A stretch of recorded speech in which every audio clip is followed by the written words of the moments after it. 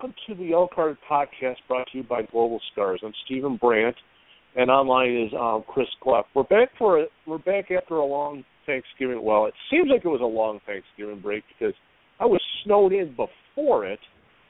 So, anyway, and it was funny, Chris, while we were doing the show last week, remember, you heard about that snowstorm that hit Buffalo, right? Oh, yeah, absolutely. You couldn't miss it. It was on national telly. It hit as we were going off air. Oh, sorry to hear that. We didn't have any snow in Portland. Because it was it wasn't just your traditional snowstorm where it dumps 8 feet of snow on you. It was a thunder snow. So as we're going off air, I hear thunder. I'm like, oh, this one's not going to be fun. The funny thing about that is Buffalo is a big city. It's split over the thruway. It's split between the thruway. So whenever people hear Buffalo gets hit by a snowstorm, they automatically think I've gotten nailed. When in reality, the outer suburbs, and I mean the outer southern suburbs, this is where, like, there's towns by me that the population is mostly cattle. So that's what really got hit. I mean, downtown, I was kicking my soccer ball around. I mean, not saying that there was green grass, because I mean I'm a little bit psycho with this, but I was out in a foot to 2 feet of snow south of the thruway. Our mayor is not a small guy. He's maybe 6 feet tall. And they had him standing doing, like, updates for the local news. And they had him standing near a drift every time. He's at least 6 feet tall. And it kept piling up behind him. And I'm looking at this going, that ain't fun. That's not going to be fun right there. Yeah. So, I've experienced snow like that when I was active duty in the Air Force. I lived up in Limestone, Maine. Some people called it Boring, Loring Air Force Base, and we just called it Occupied Canada. But you'd have snow piles up until the month of May and sometimes even into June that were still present in the along the roadsides or in the big parking lots. So, I've had my share of snow. So, in that time, moving to Portland to the Northwest was something that's like, I've lived in upstate New York and I've lived in upstate Maine. I've had my share of the North Coast of America. So I'm on the Northwest now. My dad, who's 70 years old, has had it with the snow for the last 2 years. Now he's trying to figure out a way. Well, he's trying to figure out a way for it to be out of upstate New York each of the next couple of years for the horrible parts. Now, unfortunately, this next year he can't get out during January because my sister's having another child, so he's going to be around. But he's trying to find places to go where there is and he's not a huge soccer fan, but he knows his son is into it, so he's going different places where he can find unique soccer stuff for me. So I'm like, hey, it's cool. My 70-year-old father, and we're trying to plan a road trip to one of the many MLS games I could get to, because I'm literally driving distance to Philly, New York, Boston, Columbus, and Toronto. So I can see it. I could see enough, and this is why when people say Buffalo should have an MLS team, like, we don't need one. We can get anywhere at any point, and God forbid something ever goes into Cleveland. But anyway, coming up today, we're going to talk about the MLS playoffs. I noticed when Chris was talking about the show, he posted an article about the MLS playoffs expanding, which I kind of agree with. I kind of want to see it because I'm a Timbers fan, and I don't like not having the Timbers in the playoffs. And just various other soccer stuff that gets in there. Yeah, I'm completely biased. I mean, it's funny. You would think, Chris, that me being out on the East Coast and living in Kansas for 10 years, I'd be a sporting Kansas City fan. But no, I'm a Timbers fan. Well, that's good. I mean, it's Rose City till I die out here, like you would not believe. But you mentioned the playoff teams. I had a chance to listen to part of what Don Garber had to offer up today, and apparently the number of playoff teams that has not been etched in stone. But his explanation was, and I'll reserve judgment here for a few minutes, but his explanation is like the NBA, like the NHL, we want to try to hit the 50% point with respect to teams. Now next year there's 20 teams, but his thinking was, and the thinking of the league, the owners, is that within the next 1 to 3 years, the league is going to be at 24 teams, not 20 teams. So when you say 6 teams, you're at that 50% mark.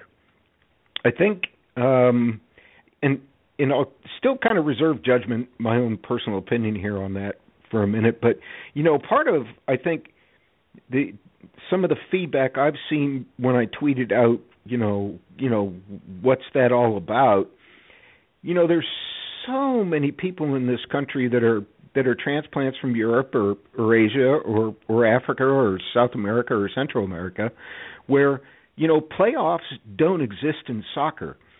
So the idea that you actually water down, if you will, the playoff picture, even more, I think is alien to a lot of people, and it's against the single table kind of picture.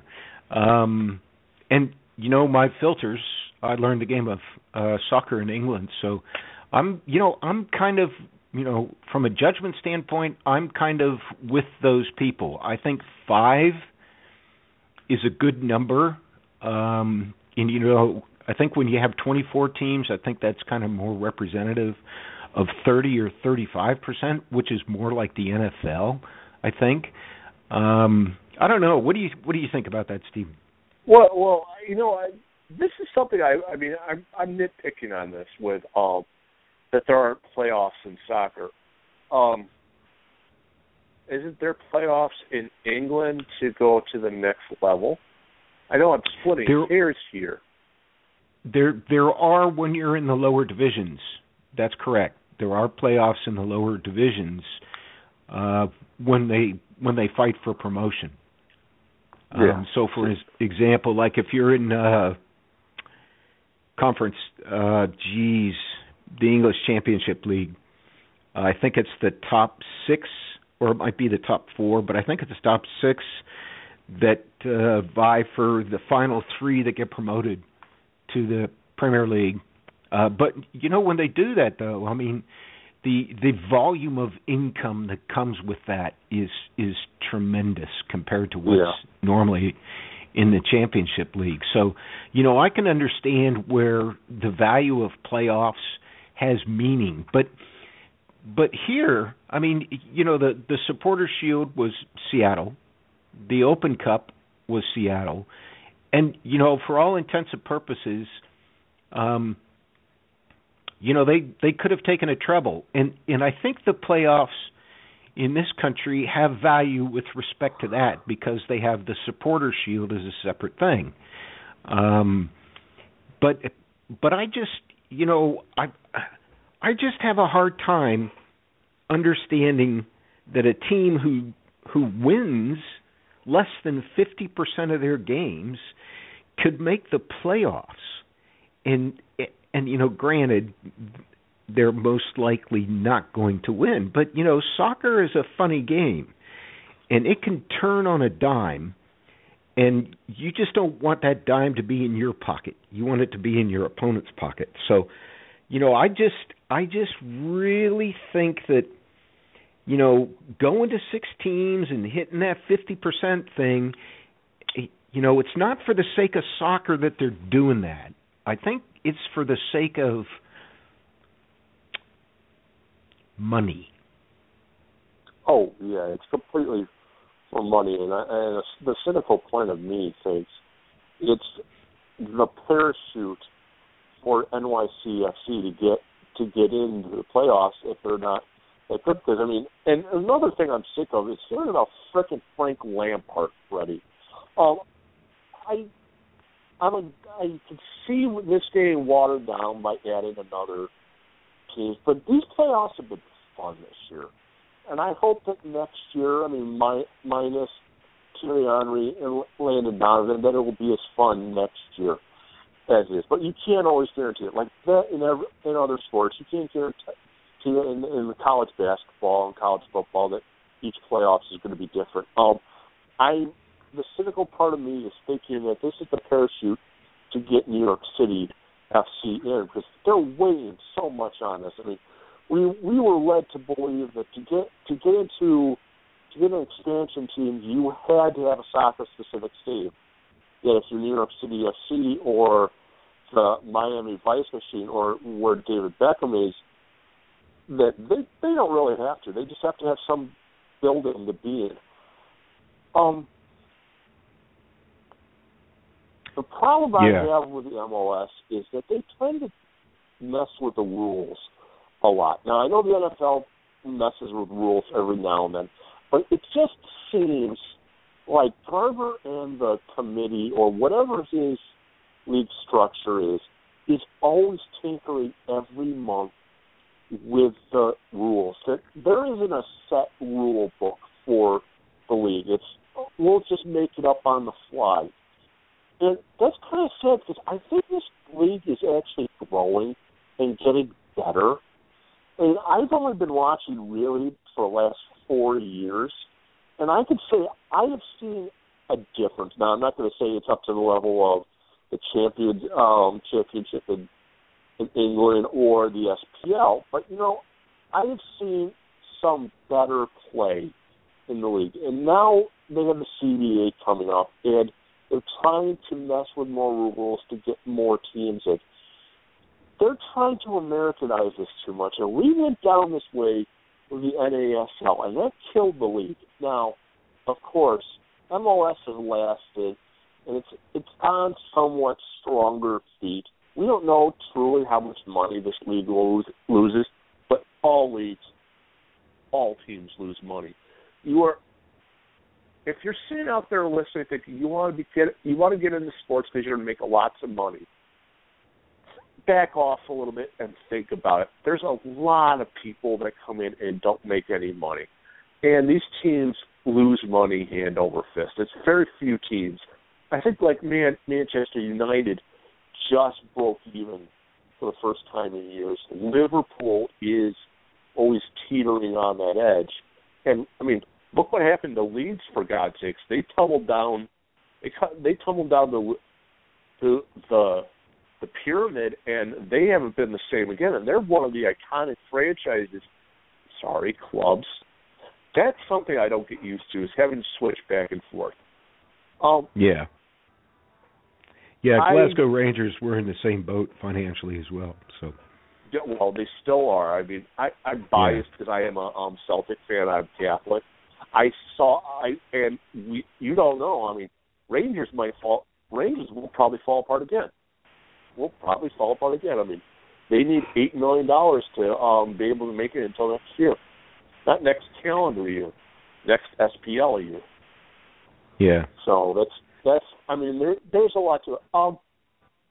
I listened to bits and pieces of it, but I don't believe what these commissioners say, because it always seems by these commissioner league meetings and these league press conferences so over sanitized, and so it's like Big Brother. You don't hear anything bad.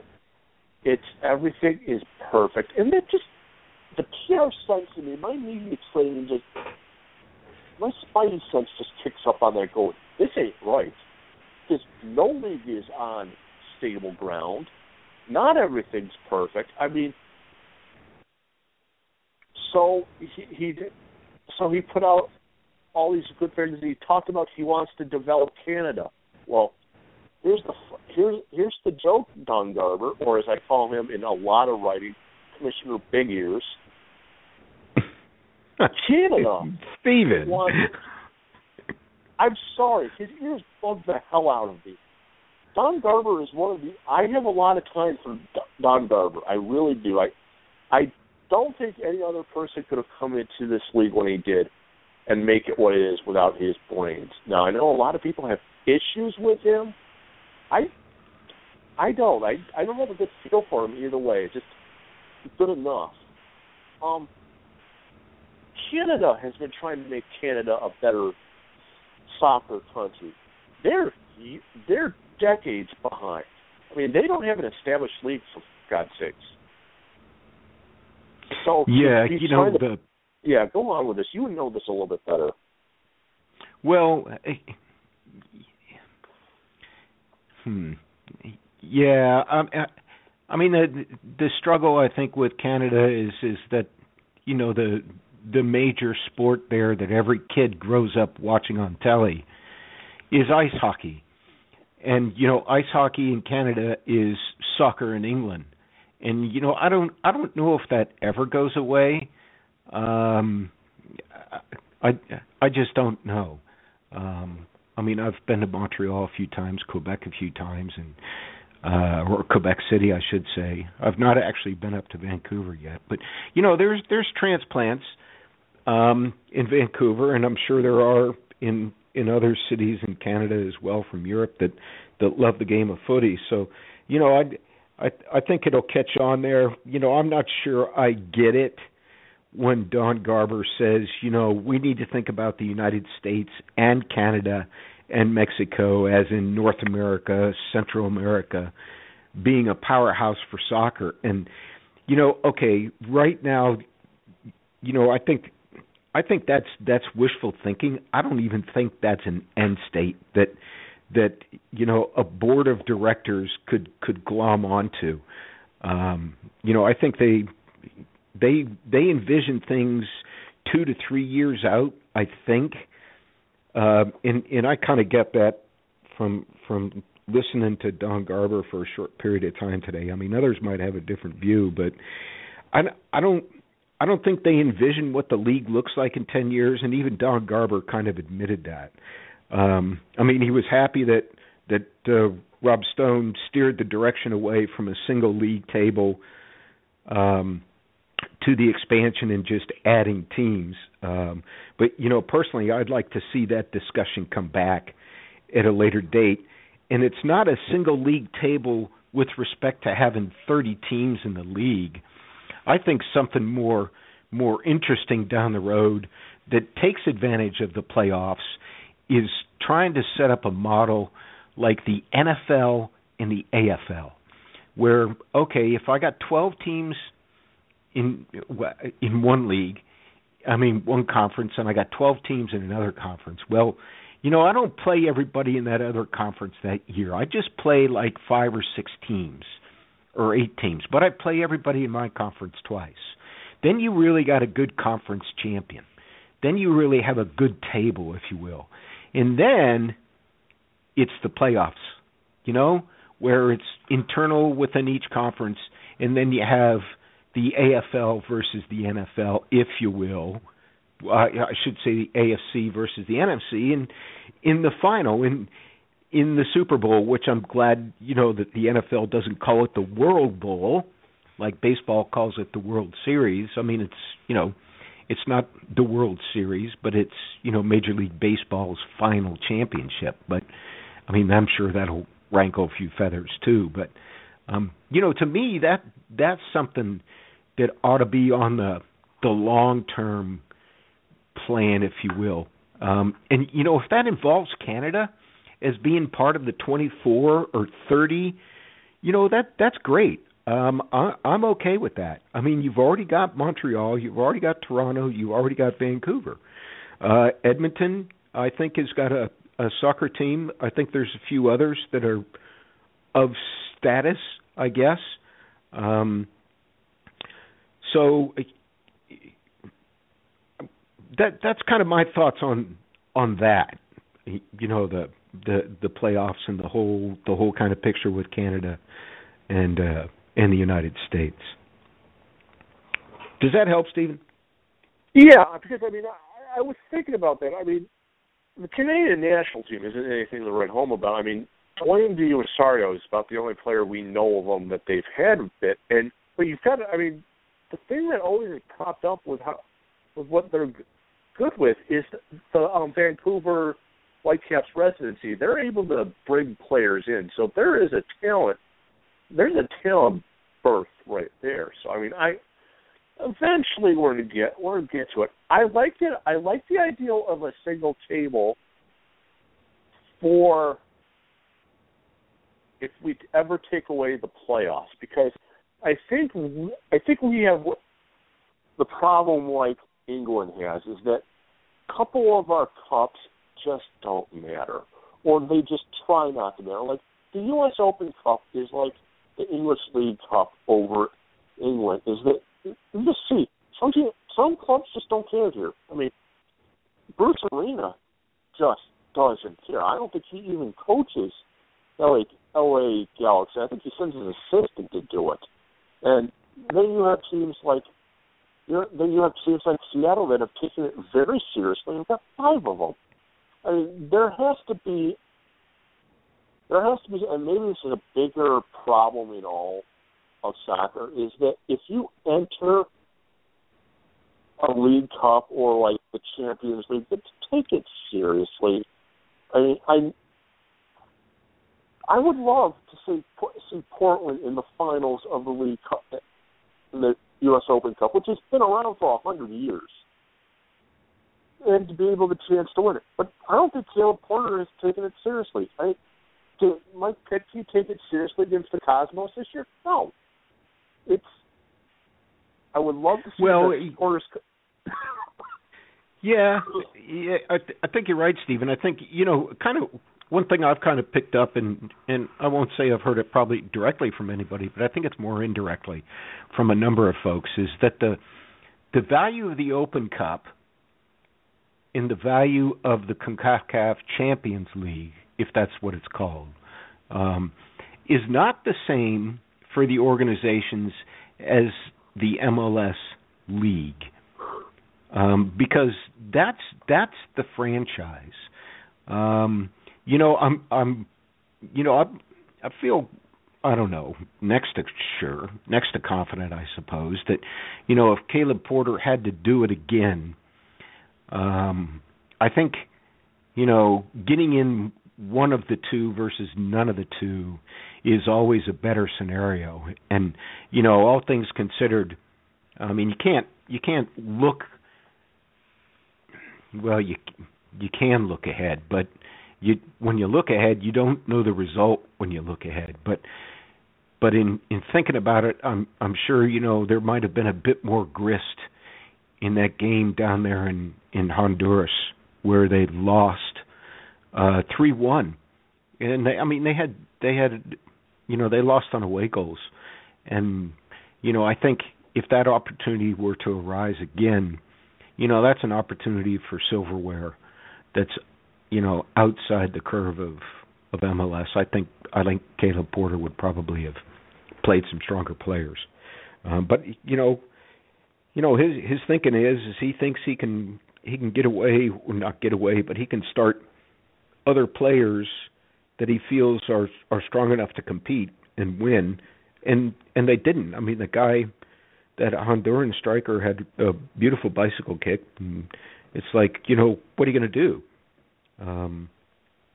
But I think you're right. The focus of the Open Cup is probably not that much, and same with the Champions League. I mean, the big difference here is the amount of travel. It's like, who was I was talking with a guy from Spain the other day, and he said he wouldn't mind being a head coach in Major League Soccer, but he didn't want to do it, and one of the reasons why is, say for example, Toronto goes to play Houston. Okay, so they lose a half day because they have to get prepared to fly the logistics associated with flying. And then they have to fly 5 to 6 hours, however long it takes to get from Toronto to Houston. And then they land, and then they have to power down, right? So that's another 5 to 6 hours. So that's already, 18 hours of a day, which is almost 2 full days of training, basically out the door. And then they have the game, right? And then they have the wind down, the logistics, and then they have to fly back, and then they have the day off. So, Toronto's just gone to Houston, and they might have to do that twice. Well, they might have had to have done that twice last year. Yeah? So that's 4 days that head coach has just lost in touch football. You know what I mean? Where the players are touching the football. Because all they're doing is playing the 90 minutes of the game, and that's it. That's 4 full days that they've lost. So if you got a team that goes to Houston and then they got another game, say, for example, in Orlando City the next weekend, that's another 4 days that are gone. So the head coach has really only got 2 days to prepare his team physically for that game that, again, doesn't take place for another 2 days. So, that's huge, and that's why I think, the more teams that get into this league, it'll water down a little bit. But, if this league gets up to 30 or even 32 and you got 16 and you got 16, you got one conference and you got another conference, so that's 15 times 2, that's 30 games, and if you want to stick with 34 games, then you play 3 or 4 teams from the other conference, and you set it up like the AFC and the NFC. So, that's the second time I brought that up, Stephen. So I won't pretend like that's a soapbox. But I've got a soapbox, and I want to talk later on the best 11. But anyhow, what are your thoughts? Oh yeah, the best 11. I love that stunt, and people are yelling at MLS for accidentally putting it out, then putting it back in. But we've seen this in other sports. One of the things I'm getting annoyed with, and maybe it's because I am not a negative head when it comes to sports, is just the outpouring of I want to criticize whatever someone does with the MLS. Okay, so they put it out. I know of NCAA press releases that have been released and retracted before. Many times. I know the NBA has done it because I've talked to someone that's done it before. But as soon as the DC United people saw Bill Meade put as the goalkeeper, they all started laughing, and then they saw it retracted. Folks, this is what happens when a league or a company uses only interns to run specific things. I'm not going to get onto my soapbox about employment history because I could go to a really dark place, and I am not going to do that on air. I'll do that when I have the phone off and my feet up. Yeah. Everybody. Yeah. The fact that people are holding these positions that are social media experts, it's a new thing, folks. A new thing. I remember a time. And once again, folks, I'm young, where news would come out the next day, or we would hear about it on the radio. Once again, folks, I'm 35, so the fact that things are being put out instantly and being screwed up, folks, I used to screw up my newscasts when I was back in Kansas. It happens all the time. Now that there's a best 11, it's like the Pro Bowl, it's like the All-Star games. It's a popularity contest, and I'm sure some of it is clauses in contracts that how many people put out.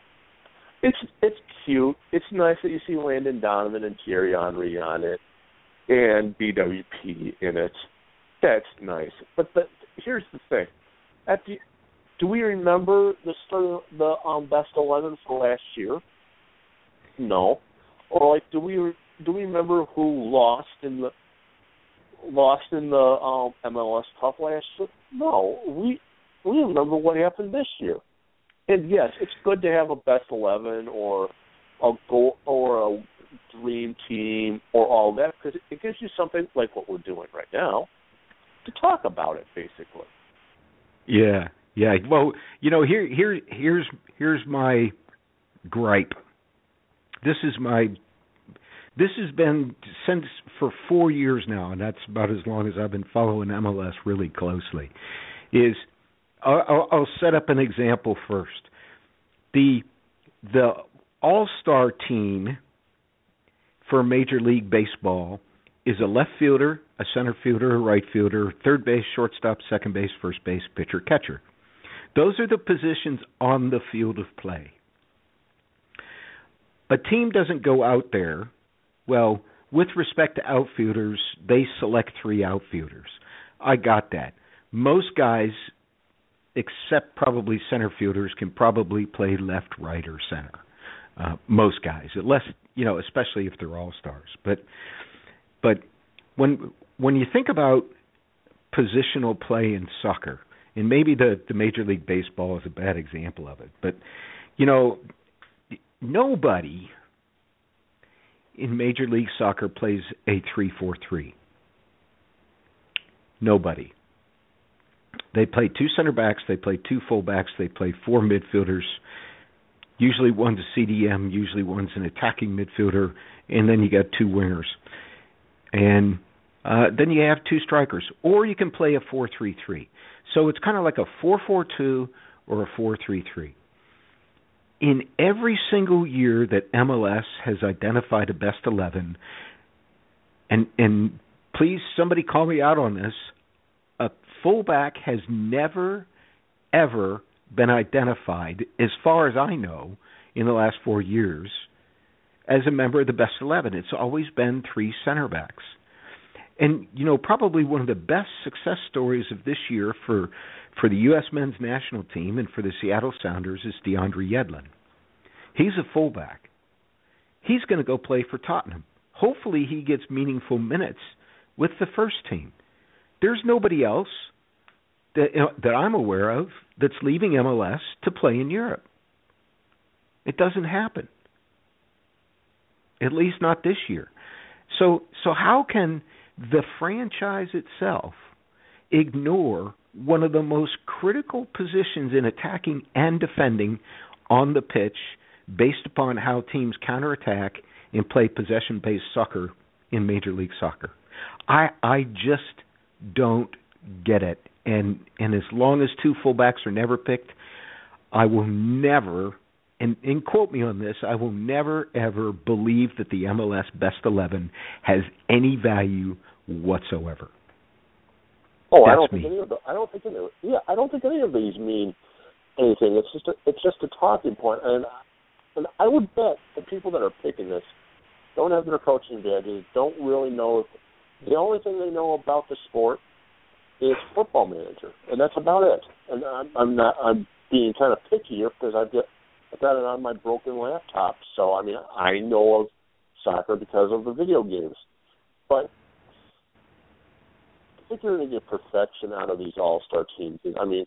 For God's sakes, I remember the NBA All-Star game where Magic Johnson was retired, and they still picked him to play in the All-Star game. That's when it jumped the shark for me in all of this, is that they picked up retired. What's not saying that we can't pick Carlos Valderrama for the best 11 next year? He's been gone for 10 years. Yeah. Who's not saying the best 11 for league wherever Blackburn is? You could pick Alan Shearer. That's just what it is. Well, they better, because he was one of the top strikers in the country, if not in the world, in his heyday. Yeah, but here's the other thing I pick on about fullbacks is, Even in the All-Star game, fullbacks were slighted. I think Caleb had 3, and I think he added one late on to get the third or the fourth, because I think he ended up having Parkhurst play as a fullback, because he's played as a fullback, I think, for the U.S. men's national team. But to me, that communicates a significant weakness. I think significant weakness in the understanding on the value of role playing of soccer players in this country. And the fullback, bar a central hub attacking kind of midfielder or central defending midfielder, fullbacks have the most touches game in and game out of any player in the sport. And when you have the most touches, that translates to, at least in my view, the most opportunity to influence the outcome of a game.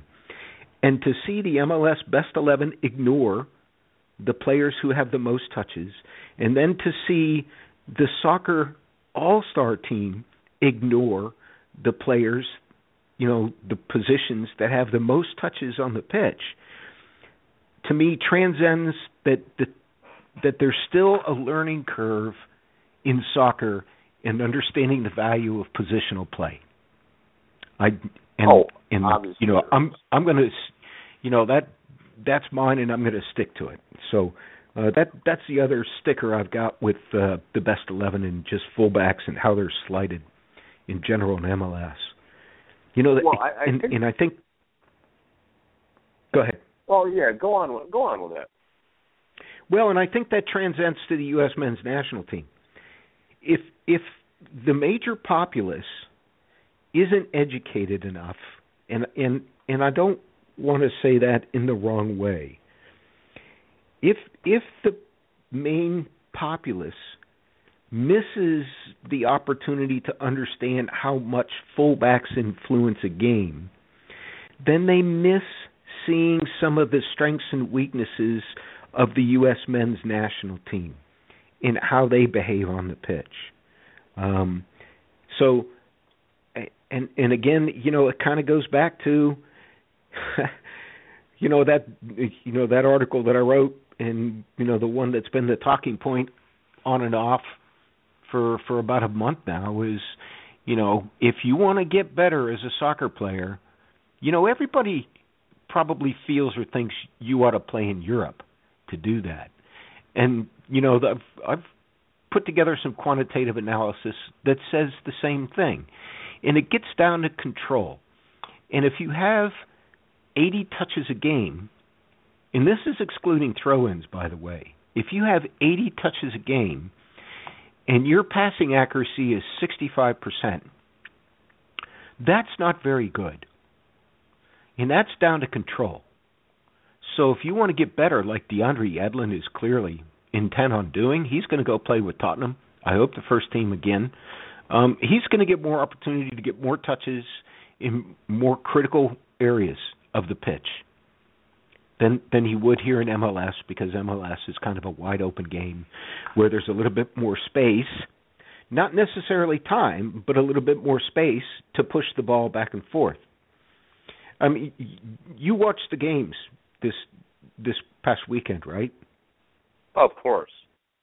Yeah, and I think Kyle Martino and I think even Taylor Twellman might have separately both said, they're, or maybe they didn't, maybe it's just what I observed, but there's a lot of ping pong going on back and forth, a lot of lack of control in the first 10 or 15 minutes, first 20 minutes, first 30 minutes, into the 40-minute period, into the second half, and gosh, I don't feel or think I see that when I watch the EPL or the Bundesliga or La Liga. So that lack of recognizing fullbacks, I think, stems from a lack of recognizing the importance of control. Because I think, the better fullbacks you have, the better they're going to control the ball. So that's my soapbox. Sorry, I've repeated that phrase too. No problem. I think part of the problem is, and Alan Hinton talked about this about a month ago on here, is that there was this time in the sport here in the States where the American was just stuck at fullback, and of course that was a different game at the time. So it's kind of like this generation's trying to ignore its past, because as we know, most of the new people that follow soccer don't think there has been a history in the sport in the United States, and I've been fighting that for 6 years. Oh, anyway, you live close enough to say Seattle. That Western Conference game was a lot of fun to watch. Yeah, it was. I think Ziggy Schmidt did what he wanted to do, which was play counterattacking and take the opportunity to score the goal when he could play quickly, long in catch the LA Galaxy playing higher up the pitch. You know, the more space that Martins and Dempsey have to move into, along with Nagel and the supporting cast of Evans, etc. You know, the more space they had between the goalkeeper and the defender, you know, the better Seattle did. But you know, when LA got that goal, though, you know, they dropped back. They played deeper, and that space kind of went away. And it's a shame that Dempsey missed I wouldn't call it a sitter, but it was pretty close to being a sitter. That would have put them up 3-0, because I think if they go up 3-0, they win. There's no question about it. Yeah, I mean, it was an exciting match. Yeah, that was a fun one, and I'm getting a sense with Seattle. I've heard this pumped around enough, is that there are actually fans out there that want Ziggy Schmidt fired. I don't see yeah, boy, I'd say that's few and far between. Yeah, I look at this and you had basically a double. You're one of the top teams in the league year in, year out since you've come in. I don't think you've even had a bad year. And it's all because of Ziggy Schmidt. And he routinely, I mean, he's putting DeAndre Elliott, a homegrown player, into Europe. And he's got Jordan Morris, this young kid that's coming out of Stanford. He's going to come in probably within another 3 years. He'll be over in Europe. That's a great setup from top to bottom. And he's the one that's put it together. And people can say that. Think of this. Ziggy Schmidt is probably the second greatest soccer coach this country has produced outside of Bruce Arena. And they've both been going back as far as God. They played against each other in the 70s, I think. Yeah.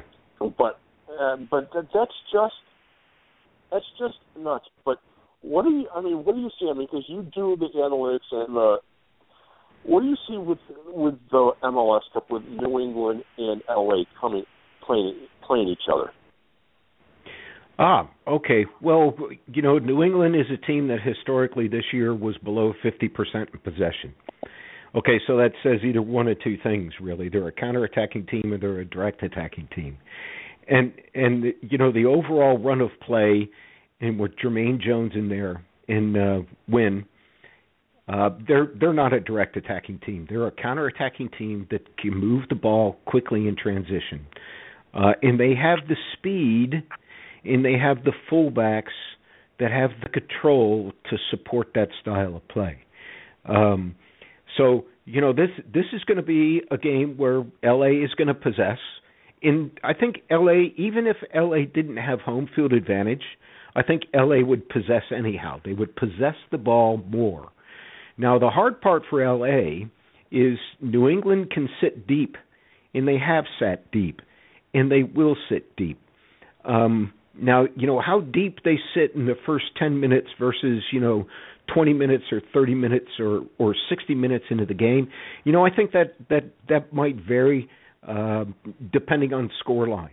But I don't see New England looking to dominate possession. I think the style of play that you saw Seattle take in playing LA is the style of play that you'll see from New England when they take on LA. Jermaine Jones is going to be, Osvaldo Alonso. As far as, having the point in the attacking midfield, I wouldn't say that Seattle plays that way. I think they work with Dempsey or Obafemi Martins rotating as a false attacking midfielder who then gets support from the other forward. And then if they're playing Nagel, then from the other forward. With Wynn on the pitch, I think you'll probably see him more central. I think he'll certainly go out on the wings, especially given the space that they'll have on the pitch. I mean, StubHub is a big pitch, so there'll be lots of space. And I think Davis will play off Wynn. I don't know who else he might start on the attacking side. I did like the combination where he put Tierney in as a left midfielder, especially given his ability to put in wicked crosses. And I think if there's a weakness with LA, it's Gonzalez in the air. Not because he's not a good header, it's because of poor positional play sometimes. He loses focus. I don't know if that kind of answers any initial questions that you had, Stephen, but that's kind of how I picture how that run of play will go. And I think go ahead. You add a degree of sophistication and statistics to the show, and most of which I'm still trying to learn, which is fun. So I was just wondering with what because these two teams have played each other a lot in these title games, and being selfish as I can be, part of me wants to see the LA Galaxy get their fifth one and send Landon Donovan out, because I'm still kind of perturbed by that whole let's have a friendly testimonial for Landon against Ecuador in some foreign place, and we'll have the crazy German try to hug him and say some stuff to him.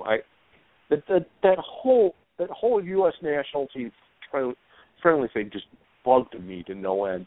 And the fact that he's getting one last game was nice. Now, Thierry Henry didn't get to go out with a title, but New York City can lose titles every year. I'm glad with that. I'm still smarting over that the New York Yankees win every so often. It just anyway. Well, I was a Cleveland Indians baseball fan, so if anybody knows frustration, I do. Oh, gotcha. Oh, yeah. Especially, as I was joking, I'm a Kansas City Royals fan. The fact that we got to the World Series this year surprised me. The fact that we didn't choke after May still surprises me. So it's going to be fun next year. A lot of fun. I hope by the time we come back to talk next week, we're going to have fun, because we have Chris has been pulling in some really impressive guests. We have someone I can't remember the name of next week, but we've got the president in 2 weeks. We don't have Barack. Don't worry. We're the president of the Houston Flash, Houston Dash coming on in 2 weeks. We're going to go an hour. No, Houston Dynamo. Chris Canetti. He's the president for Houston Dynamo. Okay, I didn't know because they are both teams. I didn't know if he was the president of the Dash also. I didn't know if he was the women's coach. And the women's, I don't know if he was part of the women's team either. So, but we're going to talk about the Houston. We're going to talk about the Houston Dynamo in a couple of weeks. So. Yeah. As a matter of fact, we've got a couple of topics for the discussion that will kind of refresh people on next week. I think, Stephen. The name of our guest next week is Tim Bostel. His Twitter is at 7 a.m. kickoff. He's got a huge following. He's an Arsenal Gunners supporter, and he's also a guy that likes statistics, and he does a great job of blending some of the statistics that he looks at, especially expected goals, etc., with his discussions about Arsenal. His site is 7 a.m. kickoff. And let me just go back real quick to the Houston Dynamo.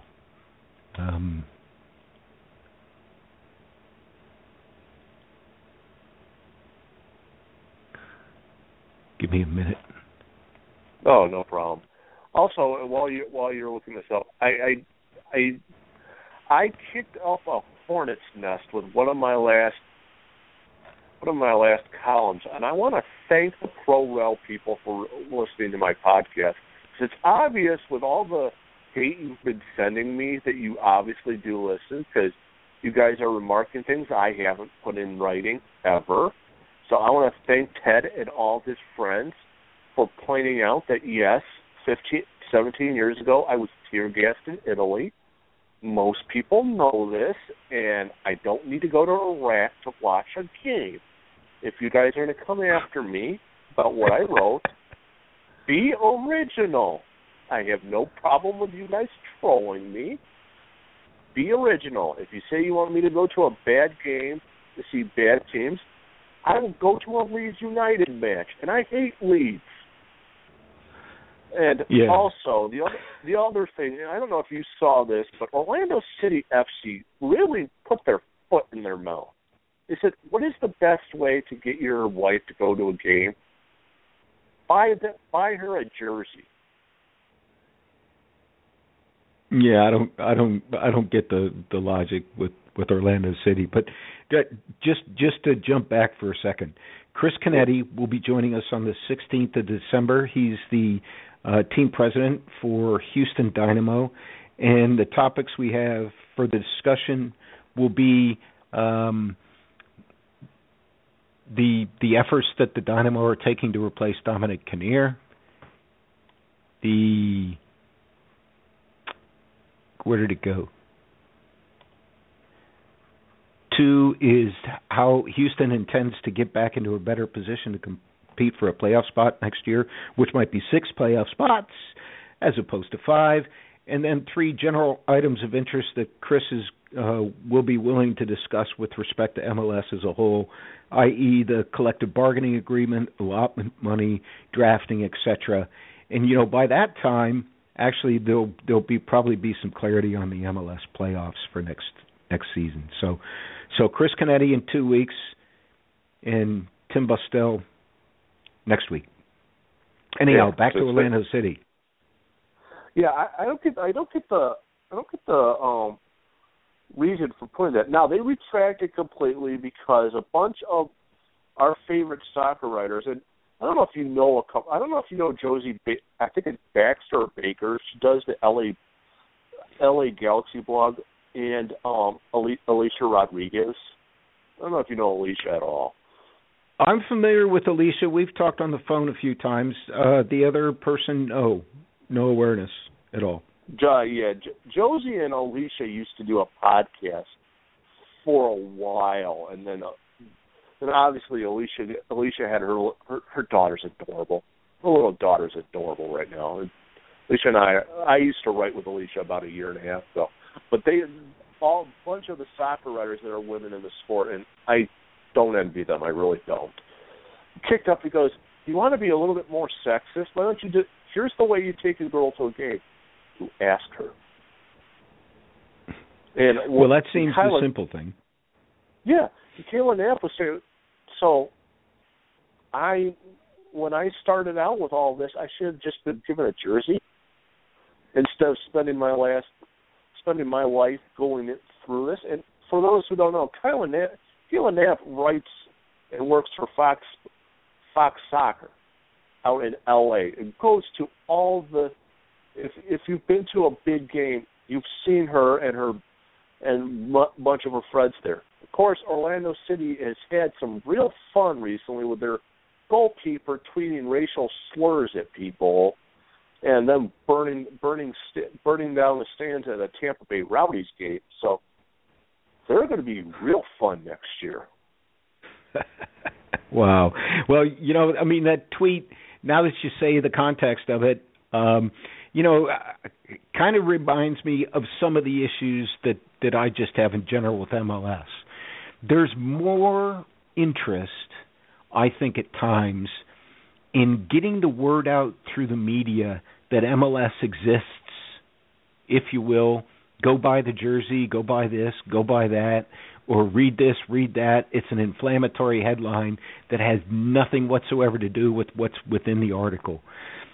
Sometimes I think MLS focuses too much on the hits associated with, advertisements as opposed to the content and context of good soccer that's sound, strong, works from the back, and goes forward. It's like MLS franchise as a whole is playing direct attacking media, as opposed to building from the back. Does that make sense? Yeah, it does. It seems kind of odd that one of the newer teams would say that, but we shouldn't be surprised because they're not.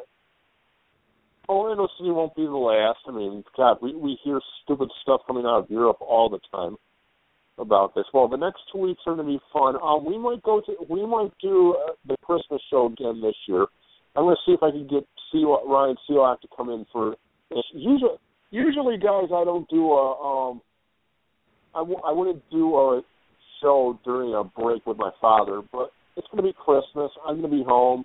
I have my feet up with a boring sweater on. So we might have fun on the 22nd. I'm still 22nd or 23rd.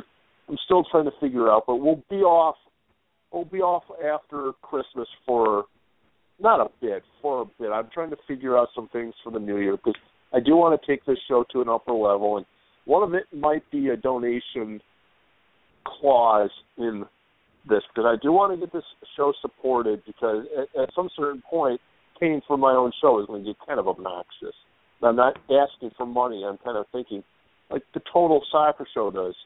There's some creative thoughts in my mind, and I'm going to send it into an email to Chris, and we're going to have some fun. We're going to have some fun next year.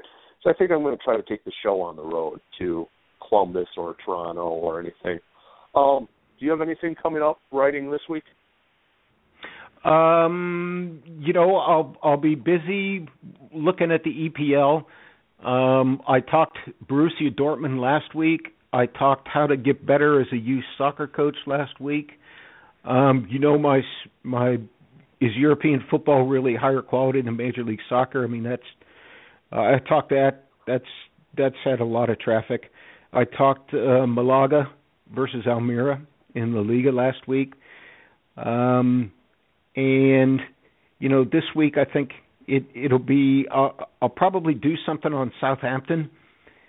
It'll be interesting to see if they do a bit of a slide here, 3 games in a row, given I think they've got, is it Arsenal and Man United coming up? After they just got beat. It's Man United. They just got beat by Man City. Arsenal. Yeah. So, that'll be interesting to see how that plays out. And then, the continued focus on Borussia Dortmund, one of the top teams in the Champions League, happens to be at the bottom of the Bundesliga. And it's like, boy, you talk about pear-shaped. So, lots going on in Europe. And I think probably next week with Tim, we'll probably talk a little bit about Arsenal anyhow. So I'll be catching up on Europe and then preparing. I might actually do a pre-match for New England against LA, but I don't see spending a lot of time on that because New England's a counterattacking team and LA's a possession-based team. So I think, if you're somebody who watches soccer, you're going to pick that up in the first 2 minutes and 2 seconds. After, of course, the initial ping-pong ball that goes back and forth before people start to, get burned in, if you will, to the game itself. So, no, that's it for me, Stephen. All right, well, that's it for us. We're off in about a second. Steve Brandt, Chris Gluck, and I will talk to you guys next week. Okay, bye-bye.